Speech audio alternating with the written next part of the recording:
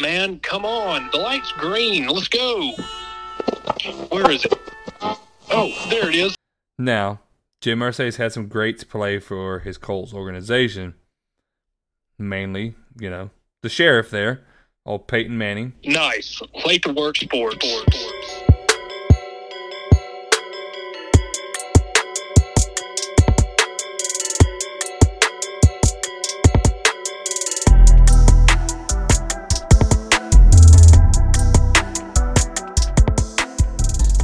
What up, world, and welcome to another episode of Late to Work Sports.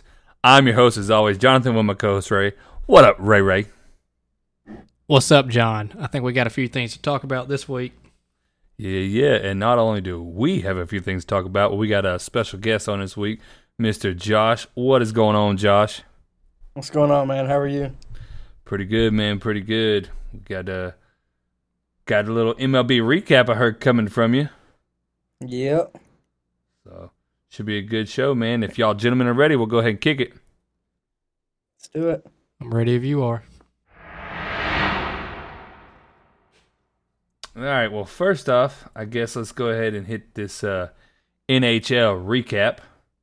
And so far, we got Dallas and Vegas playing each other. And then, obviously, Carolina and Florida, like we talked about last week. So, both teams right now that are winning 2-0. So, you got Dallas and Vegas. Vegas is up 2-0. And both games have been decided in OT with this. And both games have honestly been very different for them, man. But decided the same way, obviously. Neither team seems to be winning on power plays. They're pretty even. They got one goal apiece on power plays. But it does seem to be that Vegas is the more physical team. They got way more hits in the series. And then shots on goal, though, it does tip slightly to Dallas. But one cool thing about the overtime wins, man, is both of them were decided in the first 2 minutes. So there's nothing more heartbreaking, take it from a Tampa Bay Lightning fan who never can seem to win in overtime. Nothing more heartbreaking than waiting all the commercial break, prepping, and then going out there in the first 2 minutes the game's over. So, Ray, what do you think about this series, man? I don't remember exactly which one you had picked to win. I think it was Vegas, so I think it's going in your favor, correct? Well, no, originally I had Kraken when we last talked about it, but as we see, the Kraken didn't get that far. So yeah, at this point, I don't really know who I'm pulling for, because I guess I'll pull for Vegas with the farm team being down here. So go Knights, I guess. Go Knights. But yeah, man, it's been a good series. I mean, if everything's going to overtime, that means it's a good series, right? It's good hockey. Yeah. Not if you're a fan. If you're a fan of the team, it's just heart attack. It's just sadness waiting to happen one way or the other. Oh, dude, OT games in hockey. But no, man, I don't got much to say on this one. Josh, what'd you think? You caught any of these hockey games? I'm not even going to lie to you, man. I'm not a big hockey guy, but I did see, I think it was like 2 weeks ago, where the game went to, I think it was like game 5 or something like that, and the team went into overtime and was in like the first 2.5 minutes overtime that the team scored a goal and the series was over and all that other stuff. So that was pretty fun to watch. I actually watched that game, or I watched like 25 minutes of that game, and hockey's a real physical sport, so I try to watch as many physical sports as possible when I'm able to. So it's real fun to sit down and relax and watch some hockey when I can. This man said it's fun to sit down and relax and watch physical sports. He's relaxing while people are getting their spine readjusted. Yeah. Oh, He just likes man. watching other people sweat, put in the work. That's right. Oh man. It's just, I don't like, go to combat sports is his favorite thing. He just loves watching them grown men that's grab. it. Oh my god. Well, also before we get too far, hey Josh, welcome back for the welcome back for the second time. Also, by the way, Oh yeah. before we leave you Appreciate hanging on it. that for too long. Yeah, it's not first time. My bad, Second Josh. time. My bad. I just ready to roll right into it. No, you're Second good. Just ready to go, man. Well, now that we got the pleasantries out of the way, we're on to Carolina versus Florida. And I'm sure a lot of people didn't see Florida making it this far. I'm sure a lot of people didn't see Florida making it past Boston. But here we are, and Florida leads the series 2-0. Again, both games were decided in OT. But the difference here is the games weren't decided in the first 2 minutes. Game 1 was decided with 13 seconds left in the fourth overtime period.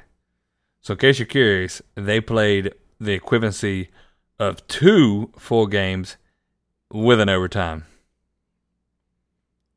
And they were getting ready to start the fifth overtime when Florida finally scored to end it. So that's painful, man. To play that much and lose, that's demoralizing. I mean, if you're the team that wins, you're excited, but if you're the team that loses, that's a rough one. I think it was like the 6th longest hockey game in playoff history. This one's kind of shots on goals, man. They're Hurricanes by a lot. I mean, it's not even close. But when you look at hits, Florida is definitely the more physical team. That's what we are kind of seeing as a trend here, is that in both these series, whoever's the more physical team is winning it. Florida has over 17 more hits than Carolina in the series in 2 games. So, Ray, you think Florida's got enough to continue to hold off the Hurricanes, or you think the Hurricanes are going to take this one? Well, I stayed with the Canes since the beginning, so I might have to keep pulling for the Canes to come back. But at this rate, man, it's not looking too good. But I can tell you, talking about that long game, you got your money's worth if you're a fan. I mean, if you spent that money for a playoff game, I mean, what a better game to go to if you had nothing else to do the following day. But no, man, I'm going to stick it with the Canes. I think that they're just going to have to get more physical and take more shots. You know, what is it Wayne Gretzky said? You got to... What's the quote? You miss 100% of the shots you don't take. Michael Scott, Wayne Gretzky, something like that. I mean, they got a chance, but... What's wrong with you? Hey, man, there's plenty. There's a lot going on up here. I believe they'll pull it out. I've been wrong a lot. When we get to the NBA section, that's going to be something to talk about. But this hockey one, I've gotten a little, at least half and half going on. So I believe in the Canes. I'm going to leave it there. I got nothing else to say about that. Josh, what do you think about a 4 overtime game? You say you like physical games. Do you think at some point, like, your anxiety would just crush you if you're a fan of this team, or do you think you would just be on your edge and loving every second of it? What do you think? Well, me personally, if I would have watched that game, I would have probably got. If I was a fan of one of the teams in that game, my nerves would have probably been shot, and I would have probably had to cut it off and go to bed. But I mean, like Ray said, those fans definitely got their money's worth if they paid for a ticket that game, if their team won, of course. But yeah, man, he'd be at the gym lifting out his transgressions to it. So I actually got it pulled up right now. The Panthers just scored a couple seconds ago, and that game right now is 1-0. The Panthers are up on the Hurricanes 1-0 right now. Man, the Panthers are trying to win it. The Panthers make it and Vegas makes it. Both teams will compete for their very first Stanley Cup. So history will be made no matter what. Yeah. I had it 50% correct. I think I had Vegas versus the Canes. As of right now, one of them's looking good, one of them's not looking so good, especially with that goal from Panthers. But either one of y'all, whichever one y'all want to answer this, do y'all think either team can come back from this? Like I said, being down 2-0, there's always a chance to come back. I think once you get down to that 3-0, it's just, is it even worth it anymore? I think that's the mentality some people get. because you just don't see people claw back from it. I think at that point, the people just get defeated. They just feel like, what's the point? Am I really about to go out here and try? We're already this far back. But right now, there's still a chance. I mean, 30 minutes is a lot of hockey to play, to come back up 2 goals. But I mean, it's once you go down 3-0, no, there's no chance. So if they don't get on it tonight, then they're not going to get on it at all. Let me ask you a question, Josh.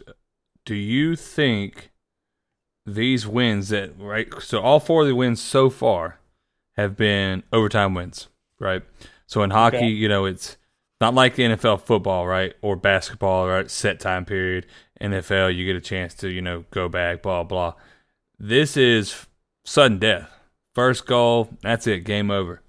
So let me ask you a question. Do you think these wins were legitimately the better team won all of them? Or do you think it was just luck favoring them, the teams that have won so far? And really it's like, hey, it's still anybody's game. Y'all just got the luck of the draw there. What's your thought on it? I'm going to have to go with the luck of the draw. I mean, whoever was feeling the best that night, if it went into overtime, and it's all about how you get the W, in my opinion. It don't matter who you are, if you're willing to go out on the ice and do what you can, you got to do it. So I'm going to roll with it's anybody's game still. I was going to say, going off with what Josh said, man, it's no different than baseball in the sense of it's not about who's the better team. It's just about who's hot right now and who's wanting to win right now. That's all it is. Mm-hmm. That's it. You can be hot one day and be ice cold the next. So. Mm-hmm. All right. Well, with that, then we'll close up this NHL recap, and we'll roll into the NBA recap, which seems to be playing out the same way as hockey is right now. Only one team from each game seems to be winning, but we'll let Austin talk more on that one. So, hey, Austin, you got it. What's up, guys? I've got a lot of awesome games to talk about as well as some crazy stats, so let's get straight into it. It's conference finals week finally, so we have the Lakers and Nuggets playing in Heat and Celtics. To start us off, we have the Heat and Celtics. But first, before I start talking about the games, I want to point out that the Heat are an 8th seed in the Eastern Conference Final with 7 undrafted players, as well as them not having Tyler Hero or Victor Oladipo playing for them currently. Heat take game 1 with Jimmy leading the floor, 35 points, 7 assists, and 5 rebounds, and not to mention his 6 steals as well. On the other side of the court, Jason Tatum drops 30 points and an assist with 7 rebounds as they come up short in game 1. Game 2 is taken by the Heat as well as they go up 2-0 with Jimmy again leading the floor as he scores 27 points, 8 rebounds, and 6 assists. But we also have Bam getting up 17 rebounds as well as 22 points and 9 assists. Another key player for this game was Caleb Martin coming off the bench with 25 points. The Heat win both games in Boston, so they come back to Miami for Game 3 to put on another show. As they continue to win and take Game 3 and take a 3-0 lead in the series, it seemed to me that the Celtics couldn't get any players to have a good shooting night as the team as a whole shot 39.8 from the field, and the Heat were shooting 56.8 from the field, so you tell me. Jimmy also wasn't even leading the team tonight in points just to show that he's not out there alone. Vincent puts up 29 points with Robinson getting up 22 points. And for the Celtics, their highest player tonight was Tatum again, but he only got 14 points and 10 rebounds. To wrap up this series, the Heat are up 3-0 with the next game staying in Miami. So the Celtics are in need of a win or they go home. And man, they need a miracle if they want a chance to go to the finals, since nobody in NBA history has ever came back from being down 3-0 in a series. Now on to the Nuggets and Lakers games. Game 1 was a seriously high-scoring game, with the final result being 126-132, and the Nuggets winning that one. Jokic gets up another triple-double, and at this point it's almost like a nightly routine thing to see. Jokic puts up 34 points, 21 rebounds, and 14 assists. Murray puts up 31 points, and Caldwell Pope gets up 21 points in the win. Now for the Lakers, LeBron gets up 26 points and 12 rebounds with 9 assists, almost getting himself a triple-double. And Austin Reeves shooting the lights out with 5 3-pointers, giving him 23 points and 8 assists. And not to forget AD having probably one of the quietest 40-point nights I've witnessed. As I was watching the game, I had no idea that he had that many points until they showed a graphic. And it was just shocking to see that he was having such an amazing night in the shadow of Jokic. No diss to AD, no shade thrown to AD. He was just having a great game. Jokic was just doing great as well.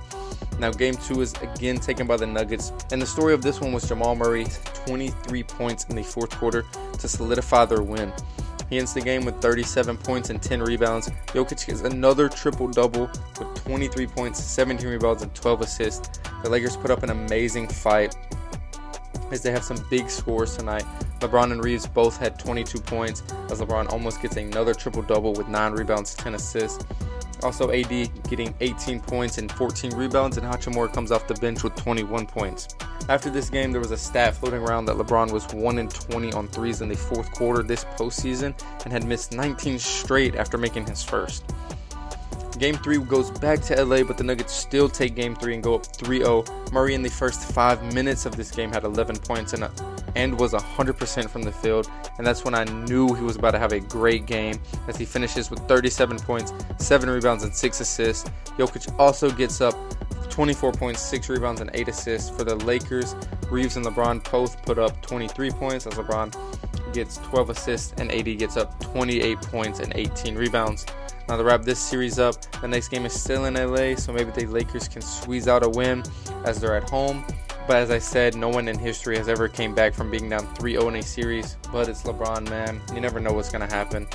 And I guess we'll just have to see how this one goes. But that's it for me, guys. See you.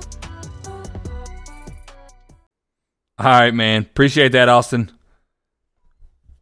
So, with that, man, I don't really have too much to say. There's not much going on here, at least when you look at all the teams. I mean, one team in each series is crushing it, but that's pretty much it. So you got the Nuggets and the Lakers. The Nuggets seem to have the Lakers' numbers. I mean, they're just crushing them. LeBron's been swept twice, but in his career in the playoffs, excuse me. But only once, or it's only happened in the finals. And that was 07 and 08. So the Lakers are playing Game 4 to basically get sent home in LA. So, Braver, let me ask you a question, man. Do you think the Lakers can win this one? Do you think they'll at least win one game? Or are they really about to get shut out and swept in front of their home crowd? Yeah, man, so with what you said, being how these series are going, I just don't see LeBron wanting to get swept again. So I can see him doing what it takes to not get swept again. Right now, they're winning 55-43 in the second. I mean, that's obviously not a big lead. 12 points is nothing in the NBA. They're obviously not going to come back and win it. They're not going to be the first team to do it, to win these 4 games. It's just not going to happen. But I think at this point, you're just playing for pride. You know, I know that's kind of a little contradicting to what I said, but it also depends on the mentalities of these captains. And just given who LeBron is, I just don't see him wanting to be swept again. Like, it's like we're not going to win the whole thing, but we're not going to get skunked either. So that's how I see it over there in LA. So I'll say they'll go with 1, but they'll lose 4-1. Okay. Well, we got the Celtics Heat, and I'll get your take on this one, Josh. So this is actually a repeat of last year's conference finals. And this year's going a lot different, man. Obviously. So the Celtics, they're struggling to score, and the Heat, they can't seem to miss. So last night, the Heat beat the brakes off Cleveland and ended up winning the game by 26 points. So just like the Nuggets being up 3-0 against the Lakers, the Heat are up 3-0 against the Celtics. Jason Tatum's struggling, turnover machine, just like he was last year. Looks like he can't get it together when it's prime time, when it's, you know, the big lights of, not really prime time, but the big lights of the playoffs, man. Too much pressure, maybe, you name it, you know. do you see the Celtics coming back from this, or is the Miami Heat playing down in Miami Game 4 to advance to the NBA Finals? Is that going to be too much motivation for the Celtics to overcome? What's your thought on that, Josh? So, me personally, I think that Miami is just going to run with that series, and they're going to go to the finals. I'm looking at the stats right now. Jimmy Butler's averaging 22.9 a game with 5.9 rebounds per game with a 5.3 assist. And then you turn around and you look at Boston. Jason Tatum is averaging 30.1 with 8.8 rebounds per game and 4.6 assists per game. I mean, in my opinion, Celtics just can't get anything rolling. I mean, it looks like Tatum's going to have to start getting that assist per game. He's going to have to try to get that total up if he's going to try to come back in this series. But with me, I'm a betting man. Too, man.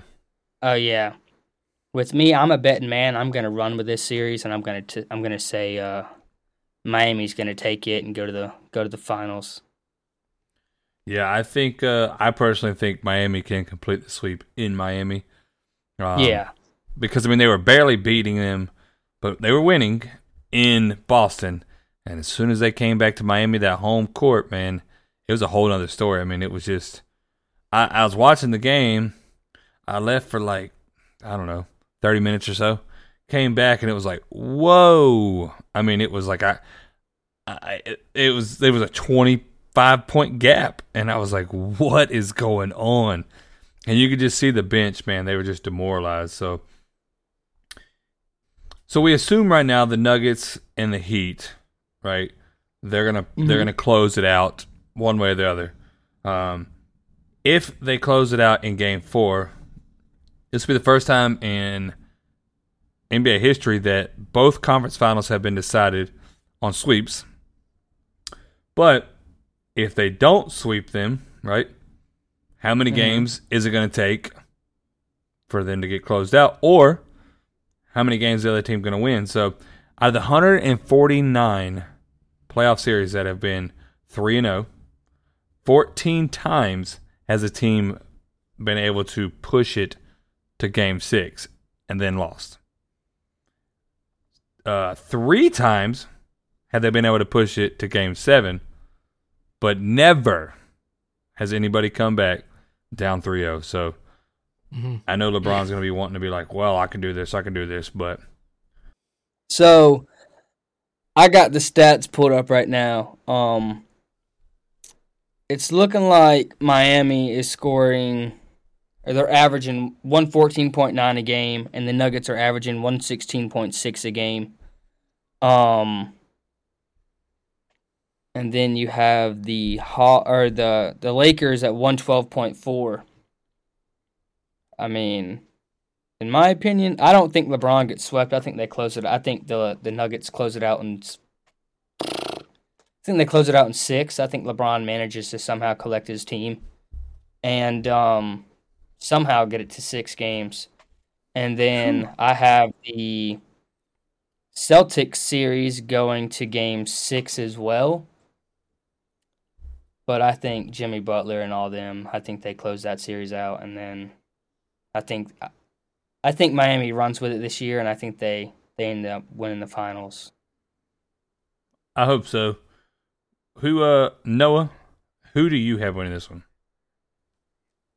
Yeah, so down there in Boston and Miami, man, it's like we talked about with the last episode, that it's Boston's game to lose, right? I mean, the Heat was given a 3% chance to win it, and it's obviously, like we said, Jimmy's just wanting to win it all.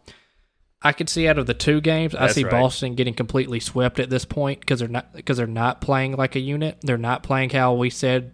They're playing exactly how we said they would have to play for the Heat to win. And that's what we see, what's going on. So at this point, I think the Heat has everything going for them. It's now the Heat's game to lose. The Heat, I think, win in 4. I think LeBron will push it to Game 5, but then at that point, they're just going to fold.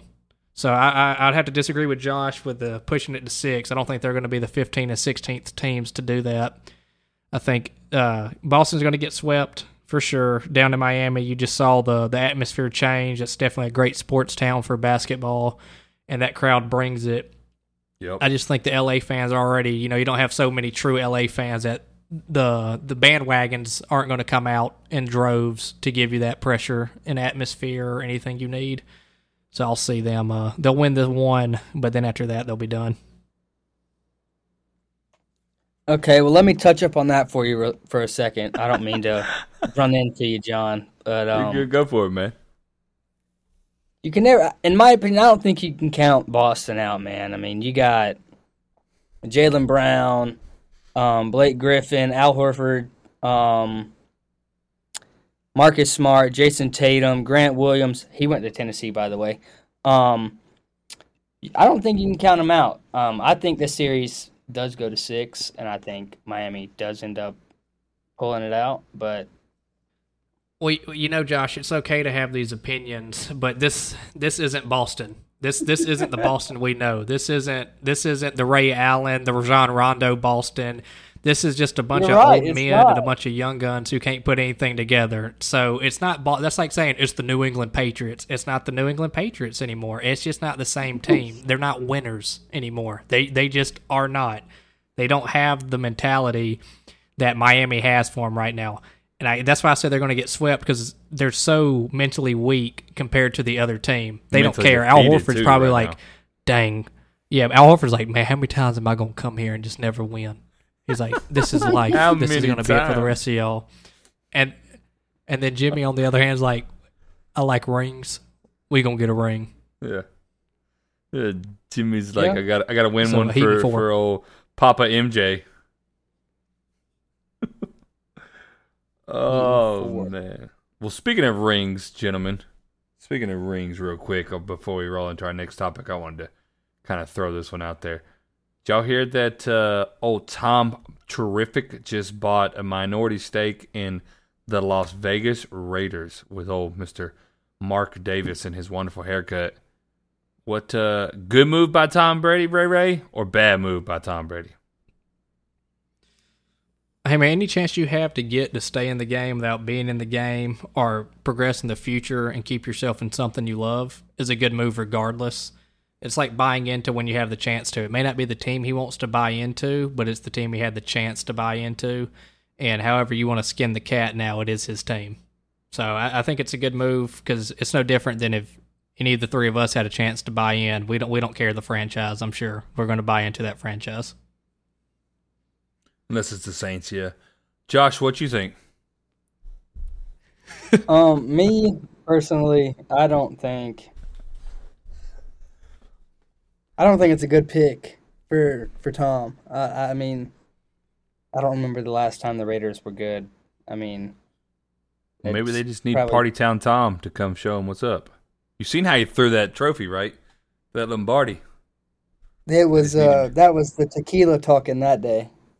Oh, gotcha. Yeah, that was the tequila talking. But no, man, I mean, I think Tom Brady should he just signed a sports broadcasting deal with, I think it was Fox or whoever it was, for like $275 million. I think he should just stick to the broadcasting and get his fingers out of the candy dish, because the Raiders aren't it. Man, Tom Brady's just not that guy, though, to put on a suit and sit behind a desk. He is a hands-on guy. He's looking for any opportunity to get out there and dog out who he can and tell him to be better and to stop being trash and to step it up. And he knows he can get away with that a lot better as an owner than he ever could in the broadcasting booth. I mean, I got it pulled up right now. He don't have a chance. He's got Kansas City, the Chargers, the Broncos. I mean, come on. Let's be realistic here. It's not a next year they're going to win a Super Bowl turnaround, you know what I mean? It's a long-term plan. You know, now he gets to not only was he the QB1 when Jimmy G was behind him, but now he gets to sign Jimmy G's paychecks too. Yeah.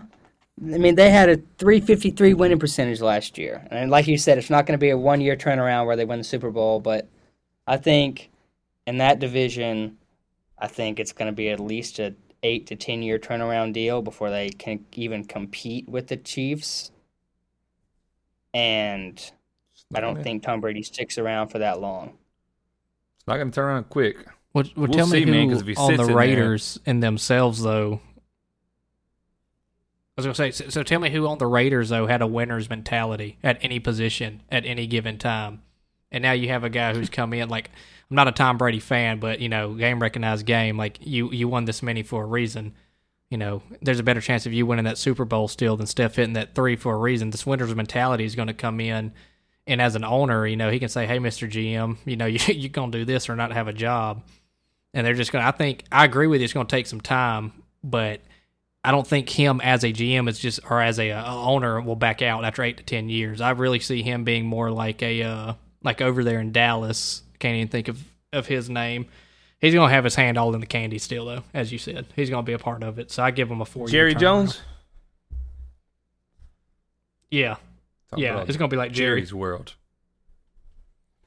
Well, I got the roster pulled up for the Raiders right now. You got... Oh, man, Josh is on this now. This was supposed to be a short topic. He will not let this one go, man. Get it, Josh. Josh Jacobs, Jameer White, Devontae Adams, DeAndre Carter, Philip Dorsett, Chris Lacey, Jacoby Myers, Hunter Renfrow. I mean, you got some dogs on this roster. And I don't think they have the talent still. I mean, you got to get a line. You got to get a defensive line. And the only name they have on the D line right now is Chandler Jones, which is John Jones's brother. But Chandler Jones and Max Crosby, that's it on the D line. And we all know that a D line doesn't just come from 2 players. You got to go out and you got to spend at least $80 million on a D line, and I don't think that the Raiders have the funds to do that. I mean, they might now with Tom Brady behind them, but I don't see them going out and spending money like the Patriots or the Cincinnati Bengals or anybody like that to get a D line. Yeah, I mean, well, that's not necessarily like wrong, but considering that they have Tom Brady now, it's going to change everything. So we're going to have more of a real put after a year to see what this dude actually wants to do with that team. Well, we got 8 to 10 years, so we're going to see. All right, well, we're gonna move on because Josh is passionate about this one. We'll be talking about this one for a while. So, well, my boy Carmelo Anthony announced his retirement this year, and I grew up loving Carmelo. He was the reason that I liked the Denver Nuggets when I was younger. He's retired after 19 years. So let me just throw out some awards he won for y'all gentlemen here. 10-time All-Star, 6-time All-NBA. He was the 2012-2013 scoring champ. He was the 03-04 All-Rookie. NBA 75th anniversary team. 9th highest scorer in league history. He's won 3 Olympic gold medals, 1 bronze, and he ranks first in the U.S. Olympics basketball team for games played with 31, points scored 336, field goals made 113, field goals attempted 262, rebounds 125, 3 points attempted 139, free throws attempted 53, and free throws made 71. So, in my opinion, gentlemen, no doubt Hall of Famer. With a resume like that, I don't know how you can say any other thing. So, Josh, you think easy Hall of Famer, or you think he's going to have a struggle getting in there, or is he not going to get in there at all? Well, I'm a big Carmelo guy. I think Carmelo is no doubt a Hall of Famer. I just think it might take a little time. I mean, Carmelo averaged 22.5 points per game. I just don't think Carmelo had the big names around him ever to really do what he had to do to really sketch his name in the in the talk of the GOATs in basketball. But I think no doubt Carmelo is a Hall of Famer, no doubt about it. Ray, what you think? So going off the Olympic stat alone and being all that, that's where you can see where he shined, obviously, because he has this team around him, this super team. So I think based off of that alone, it shows it's the what-if question in the NBA if you did put bigger names around him. I'm going to say he's going to be a first-rounder, no doubter that he's not going to struggle. I just think that's a big name the NBA just lost. That's another one of those names where you don't have to know much about basketball, and you hear that name, and you're like, does he still play for the Knicks? That's probably what you're going to say. You don't know what team he's on, but at one point in time, you knew he was there. So I think he's no doubter for sure in definitely a fun one to have watched before. And you got to remember with averages, as they get older, most guys don't continue to be good, so it falls off. So the real average I would look at is when he was in his prime, when he was able to play well, and not when he's getting older and like, yeah, it's about time to hang up the shoes. So, yeah, again, first rounder, no doubter. They lost a great one. Let me pose a question to both you gentlemen, right? And this is something I seen today when obviously he announced he's retiring. So he wore the number 15 when he played with the Denver Nuggets. Well, if you know anything about the Denver Nuggets, you will know that Jokic wears number 15 right now. Two great players that have played with the Nuggets. Eventually, the Nuggets, I'm assuming, is going to retire the number 15, right? Which one of the number 15s do they retire? Do they retire Melo? Do they retire Jokic? Or is it, hey, we're retiring both of them because the number 15s just meant so much to this organization? What's your thought on that, Josh? Me personally, I think there's only one true 15 in the Knicks organization, or in the Nuggets organization, and that's Carmelo Anthony. I don't care the numbers Jokic puts up. I don't care about that. Carmelo Anthony is by far the face of the Denver Nuggets, and he always will be.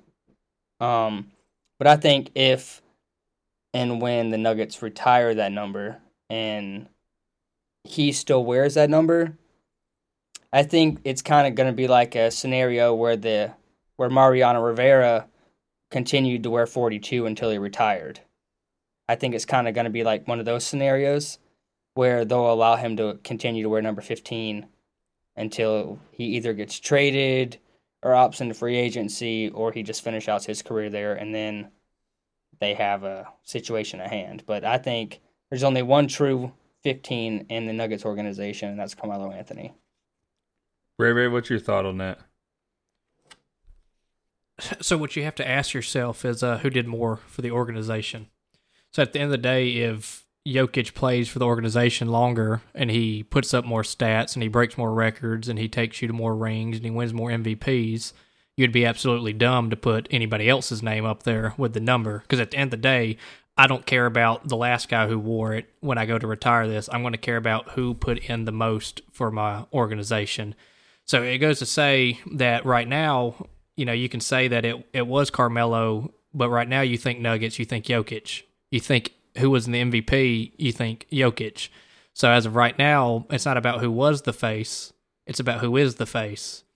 And so if Jokic takes them far enough and wins enough games, and even if he never wins, but they keep getting to the conference finals or they keep getting to the championship, it's going to be, hey, this guy's done the most for us. If we decide to retire, it's going to be Jokic. So it's one of those, time will tell. Again, it's if they retire it, because at some point we're going to be getting into triple digits anyway for jerseys, or just having to unretire everything or put asterisk marks or whatever. Who knows? But if they retired it today, I think it's still a toss-up. So I can't really say one way or the other. I'm going to say personally, I think Jokic right now has overtook it, and it's not so much that I think Jokic is the better player or anything like that. But or not even that he's the better player, but that I personally like him better, right? Because I'm a Melo fan. But he's won 2 MVPs there, and I'm gonna tell you what. If he wins a championship for the Denver Nuggets this year, to me, there's no doubt in my mind it's definitely gonna be Jokic. So they're definitely gonna have a dilemma on their hand with this one because bringing Melo in there, turning Melo to what he was in the NBA, and then now Jokic is doing it, and they're both wearing the same number. Eventually, there's going to be a chance to retire that number. The problem is which chance is going to be bigger. There's a lot of loyal Melo fans, no matter where he went. So I'm curious to see how this one's going to play out. We know going off what you're saying right there, John, it could be no different than how the Lakers retired both of Kobe's numbers.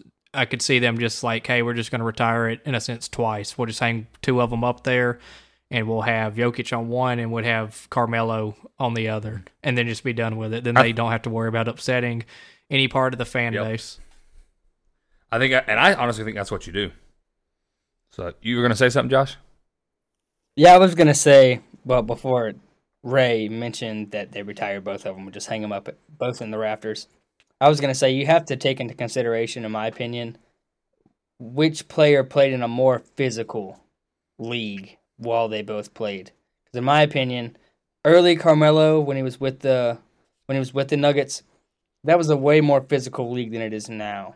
And you have to look at the numbers that Carmelo put up while he was playing then, you know.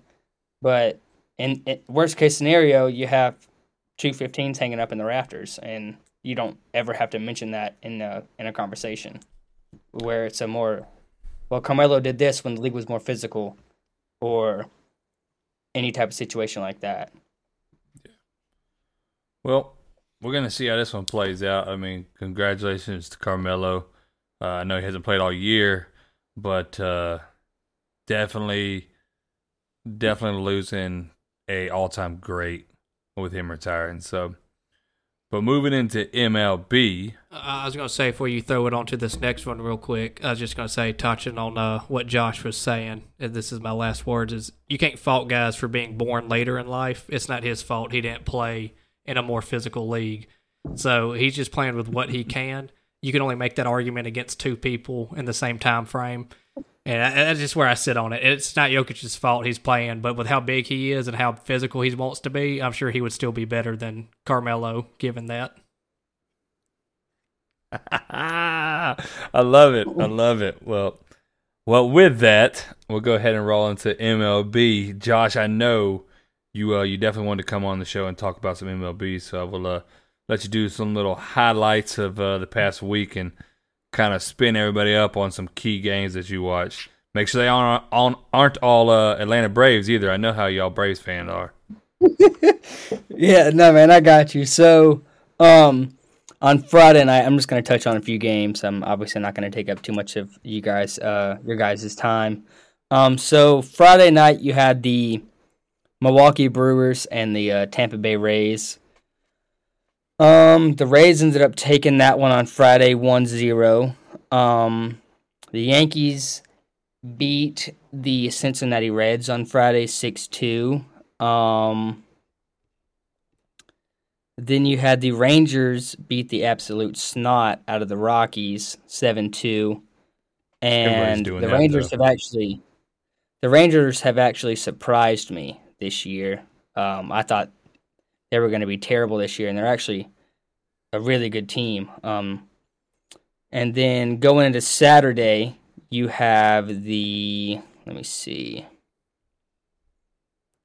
Orioles beat the Blue Jays 6-5. The Orioles are another team that have really surprised me this year, considering how they've been the last probably 8 to 10 years. They're definitely a playoff team this year, in my opinion. Then you got the Nationals. They beat the Tigers 5-2. The Diamondbacks beat the Pirates 4-3 on Saturday. And then closing it out on Sunday, you have the Phillies beat the Cubs 2-1. Craig Kimbrell got the save on that game. And then my Atlanta Braves beat the Seattle Mariners 3-2. And let me go back to that one. I don't know what my computer just did. Yeah, so the Braves beat the Mariners 3-2 that game. Jared Shuttler got his first win in the majors that game. And then for the last game of MLB, I'm going to close it out with a Red Sox and the Padres. The Red Sox beat the Padres 4-2, and Chris Sale got the win. That's the one you chose, huh? Not the one where we won 7-0. Okay, very well. I got it. Hey, Josh isn't coming on the show again, Ray. Remind me of that. Kenley Jansen got the save on that one on Keep Sunday. note of it.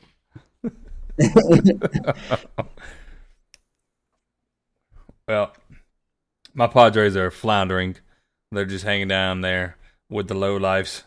And looks like y'all's Atlanta Braves are not. So I guess I'll take actually, my hold Atlanta on. Let me Braves correct hat. myself. Oh, what you The got? Padres actually won 7-0 on Sunday. Corey Kubler got the loss that game. He's now 2-6 on the year. And what is this guy's name? I guess it would be Michael Wacha. He got the win for the Padres. He's now 5-1 with a 3.58 ERA with 45 strikeouts. So I was wrong. The Padres did win that game on Sunday. My bad. I apologize. All right, you're back on the show. Yeah, it's been All right, a rough season for us, unmarked it. man. I took off the note. Said I unmarked it. It's been a rough season start, but we got a long time, so I need my Padres to get together sooner than later. But we'll see. I'm gonna have to go pull my Atlanta Braves hat out of storage and blow the dust off of them and put them back on, I guess, when the playoffs come if my Padres can't make it. Hey, we'll welcome you back to the community with Chief welcome Nakahoma will be okay welcome with that. arms if you need us to. Y'all both were ready to welcome me back. Jeez. Well, You got to get on while the getting's good. yeah, well, Oh yeah. I tell you, the getting's not good for the Padres this year so far. So they need to get it. They need to find the getting. But let's roll into to this topic here that intrigued me a little bit, and so Colts owner recently, Jim Irsay, stated his top 5 players of all time. Now, Jim Irsay's had some great play for his Colts organization, mainly, the sheriff there, old Peyton Manning. So you would assume, right, he's going to be in the top 5 at least. Well, here's how the list broke down. Jim Brown, Tom Brady, John Elway, Deacon Jones, Reggie White. Top 5. So, obviously, there's an entry missing there that everybody's like, whoa, what? So he says, no doubt, Peyton, Barry Sanders, and Jerry Rice in top 10.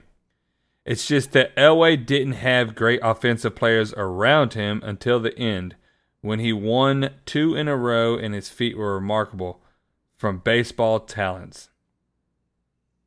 So, I know that this is Ray Ray's favorite player of all time, so I know he's probably going to be a little biased, but I wanted to compare the stats and see what both of you gentlemen think, right? Because I like doing the comparing of, who's better. So, I'm going to read out some stats here for y'all real quick. Or not some stats, but some awards, rather. And Elway, 9-time Pro Bowler, 2-time Super Bowl champ, 1987 MVP, 1 Super Bowl MVP, 2 Offensive Players of the Years, 1992 Walter Payton Man of the Year, and also a Hall of Famer. Peyton Manning, 14 Pro Bowls, 7 All-Pros, 2-time Super Bowl champs, 5 MVPs, 1 Super Bowl MVP, 2012 Comeback Player of the Year, 2005 Walter Payton Man of the Year, and also a Hall of Famer. Now, he also spoke on notable teammates, and I just wrote a couple down that I've seen. John Elway had Terrell Davis, Shannon Sharp, who's a Hall of Fame tight end, and Rod Smith. Peyton Manning, notable, Jeff Saturday, which I'm assuming is going to eventually be a Hall of Famer. Reggie Wayne, Marvin Harris, Demaryius Thomas, and Julius Thomas. Now, if you look at Demaryius Thomas and Julius Thomas, they really were not big names when they did not play with Peyton Manning. I mean, they were decent, but they weren't really the household names. that Peyton made them. So I put them on the list just because they were big during the time when Peyton won the Super Bowl with the Broncos. So I guess first we'll go ahead and we'll let, since this is Ray Ray's boy, we'll let Ray Ray touch on this topic first. Ray Ray, if you're making a list, or if you're making your team, right, and you got to pick Elway or Manning, which one are you picking to be on your team?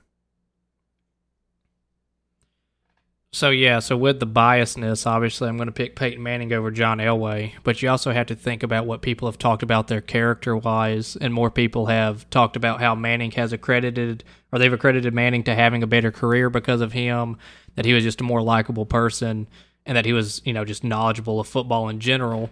And then people look over at John Elway, and they don't say as nice of things about him. So one, you want your leader to be a likable guy. Peyton's pedigree speaks for itself as well to be better. And then I just think overall, to bust out of that real quick, that it makes sense why Jim Irsay did not re-sign Peyton when he came back.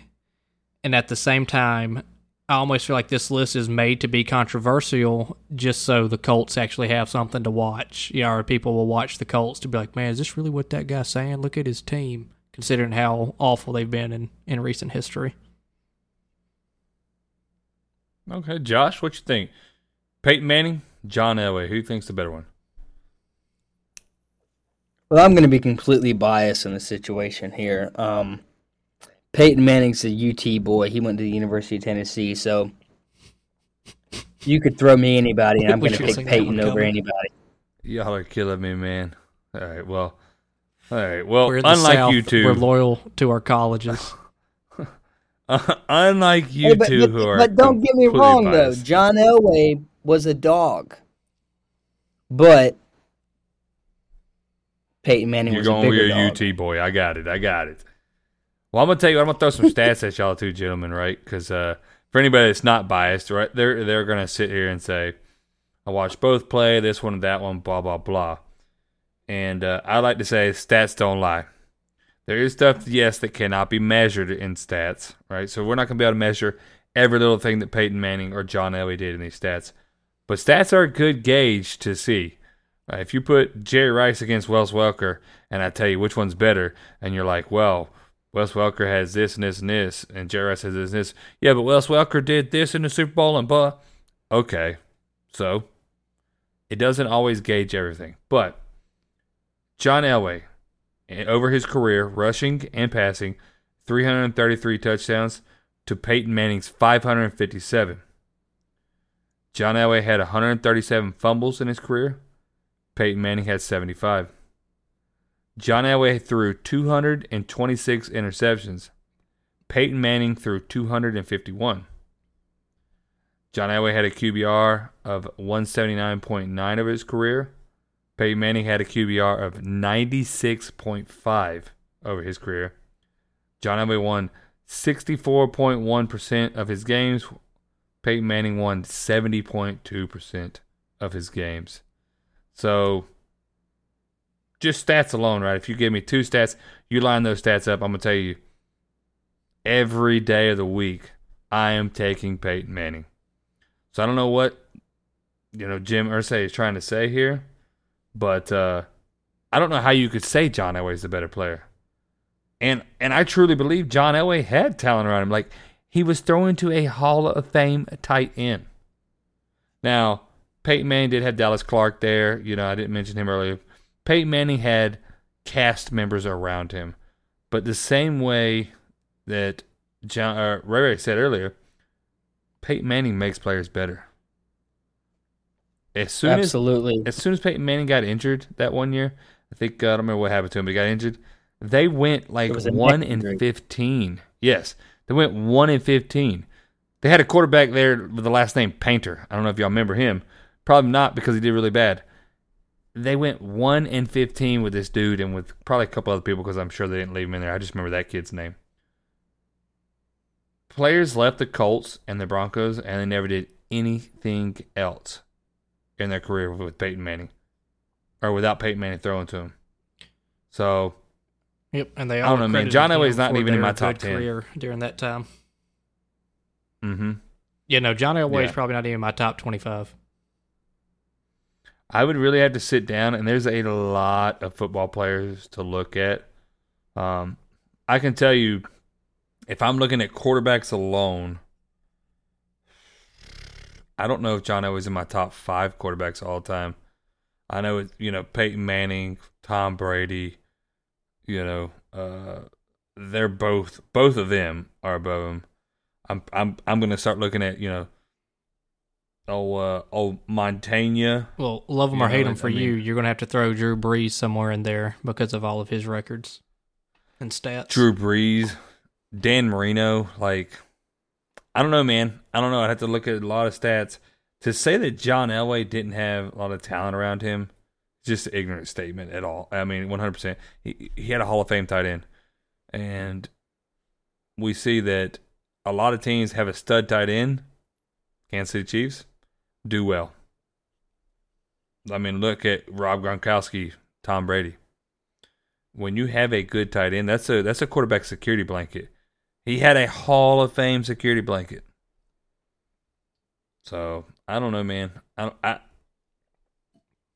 Do either one of y'all gentlemen? Well, obviously I heard what you said, Ray. Josh, do you rate? Do you have John Elway in your top 5? Absolutely not. Well, my top 5 would decisive. probably be maybe a little aggressive. That was decisive and aggressive. I don't know, man. John Elway's, like you were saying, he had a Hall of Fame tight end, and people always say, oh, he didn't have a team, like, he didn't have that many weapons. Well, most games are decided on 4th and 1.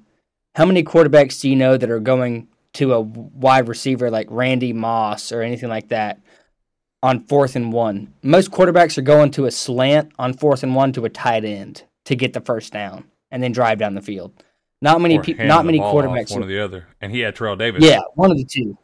Yeah, not many quarterbacks are airing it out long on 4th and 1. And Peyton Manning is probably top 3 other than Drew Brees and Tom Brady. He's arguably in that discussion. It's probably going to be Brady, Manning, Drew Brees, and then the list goes on. I don't know where I put Elway, but I could tell you he's. He ain't in the top 5 for sure. I didn't even think of Drew Brees when I was thinking of that list, Ray. But yeah, you bring that up. I mean, that's 3 right there. That's 3 quarterbacks alone that are in front of him. So I think Lawrence Taylor's in front of him personally. Lawrence Taylor's one of the only. He won MVP as a defensive player. I mean, that's greatness, well, man. When you talk quarterbacks in no particular order except for first, I think you have to put Tom Brady first. There's no real argument there anymore. He's proven it, as much as that hurts me to say. But just in quarterbacks alone, you have Tom Brady, Peyton Manning, Drew Brees, Dan Marino, and Joe Montana. Easily for me in the top 5. That's without doing like any true research. That's without even trying to go back and look. I mean, that's still leaving out Joe Namath and others like that. So I just don't see how you put Elway anywhere close to the top. Nah, but well, all right, gentlemen. We are coming to the end of the show here. Ray, I'm gonna do something a little different this week. I'll tell you what. Before you give me your fact of the week, Ray, I'm gonna do something a little different this week, Ray. I'm gonna give a history story here that I stumbled across, man, and I love this. So, this story is about Kenichi Zenemora. So, Kenichi Zenemora is considered to be the father of Japanese American baseball. So, he was a Japanese American baseball player, manager, and promoter during World War II. So 2 months after Pearl Harbor, he and his family were forced into an incarceration camp. The camp was a Gala River War Relocation Center in Arizona. So while being in prison there, he began to establish a baseball community in the desert now. Surrounded by watchtowers, barbed wire, armed guards. Most people saw a wasteland, but Kenichi he saw a dream. He would cut down sagebrush and clear rocks by himself at first, but soon he had many others coming to help him with shovels and equipment to clear what would become known as Zenemora Field. So they used bags of rice as the bases, and lines were drawn with flour. The pitcher rubber and home plate were both made of wood. Zenemora would soon organize a 32-team league that would be broken into 3 divisions. In 1945, the Tuscan Badgers, a 3-time Arizona high school state championship team, would come play Zenemora's Eagles. It was a game that was close, and it went into the 10th inning tied 10-10. Kenshi Zenemora, Kenichi's son, would drive in the game-winning run. After the game, they sat and ate watermelon and bonded. It would change the hearts of the visitors that day, and later it was quoted as having a player state, "I realized that these people were Americans just like myself." Today, the home plate that Kenichi made is sitting in the Baseball Hall of Fame. So, that's an amazing story, man. During World War II, your country's turning on you because they don't know if you're to be trusted or not. They put you in a camp for everybody like you. They got armed guards there. Everybody's looking at like it can't get much worse than this, right? And this dude organized something to give the people hope and enjoyment and stuff. It's just an awesome story, man. When I read it, I was like, wow. So that is instead of my fact of the week, that is my history lesson for the week. So, Ray, what's your fact of the week, my friend? Man, so first of all, I'm just going to have to call you Captain Lescae if you're just going to start dropping knowledge on us. But I got 2 things for you. One of them is going to sit better with Josh on this one because he knows these players better. So John Smoltz, Tom Glavine, Greg Maddux, and Pedro Martinez struck out over 12,000 hitters combined, but they faced Tony Gwynn 330 times and only struck him out. That's right, 3 baby. times. And that's right, baby. Just so you know, that's a lot of Hall of Famers that weren't able to. But my second one is I have a little history for you too that I was actually going to give about the K for strikeout. So the English-born sports writer Henry Chadwick is credited with the K letter designed for the strikeouts.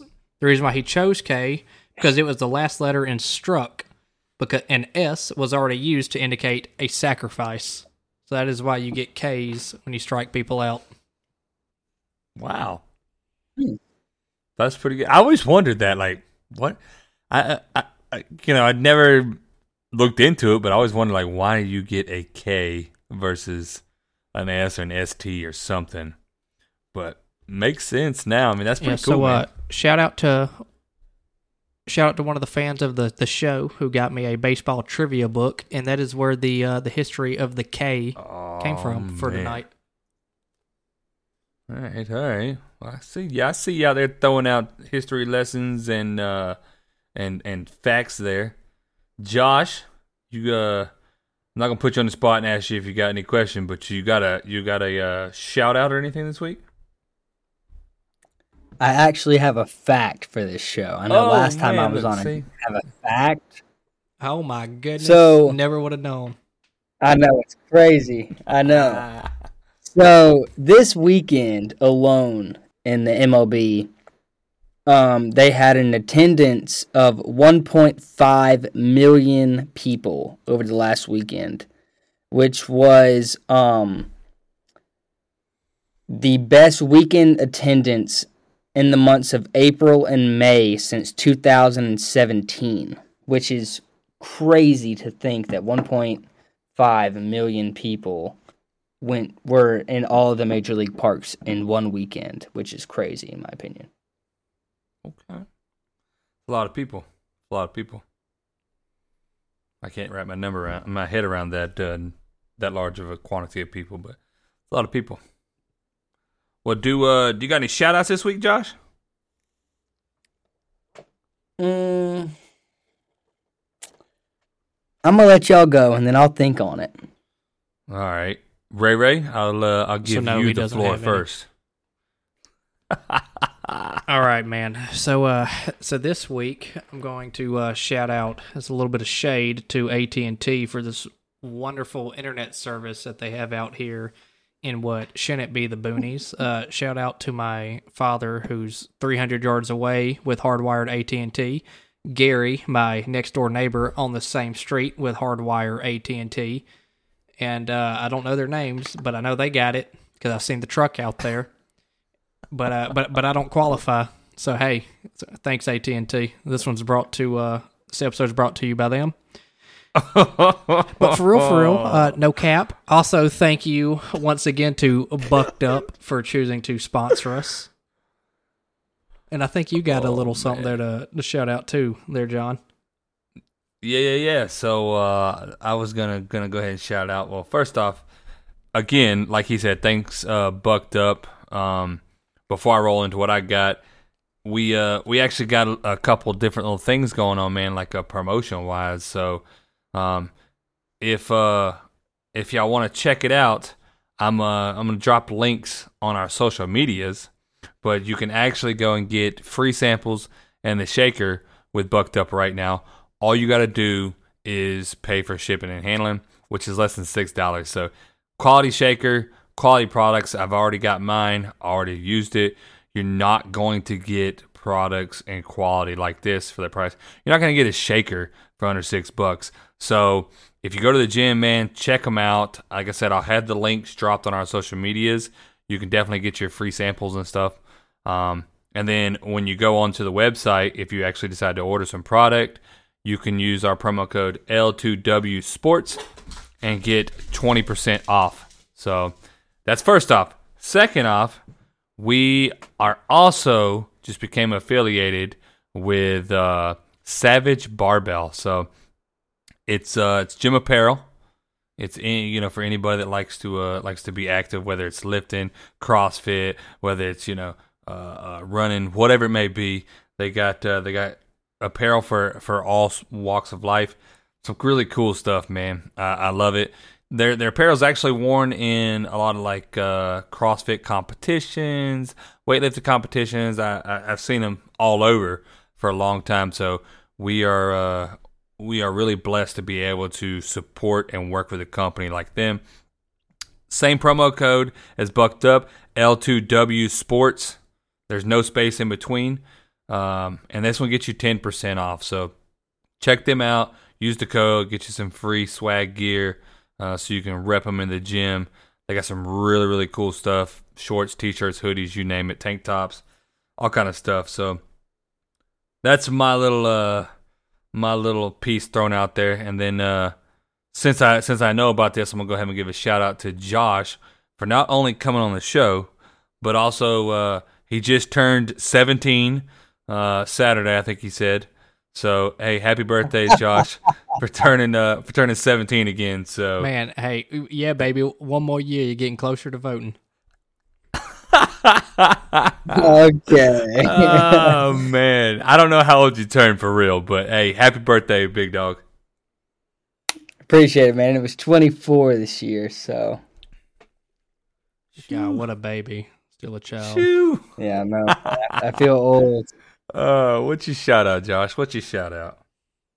I'm going to shout out you guys for having me back on the podcast this week. That's so I know that Ray has been mentioning it to me about me coming back on, but I just want to say to you guys that I really appreciate you guys having me back on the podcast, and I really like coming on here and just talking about sports and doing whatever and just hanging out with you guys for the hour and 15 minutes, hour 20 minutes that we're able to talk. It means a lot. Man, hey, thanks, man. That means a lot to us, for real. Well, John, I don't have anything else, man, unless you got anything else. Josh, do you? Nah, I ain't got nothing else. Josh? I don't have anything else. Ray, did you make it to work on time this week? Well, no, man. I was about to tell you. I'm standing here at the checkout line in Home Depot. These people have been looking around me. I'm trying to buy these shingles and get them back to my crew. so that way they're not late to get home. They've been calling me. They're a little pissed off, so I gotta go. All right, man. All right. Well, hey, with that, we're Late to Work Sports, and we out. See ya. See ya.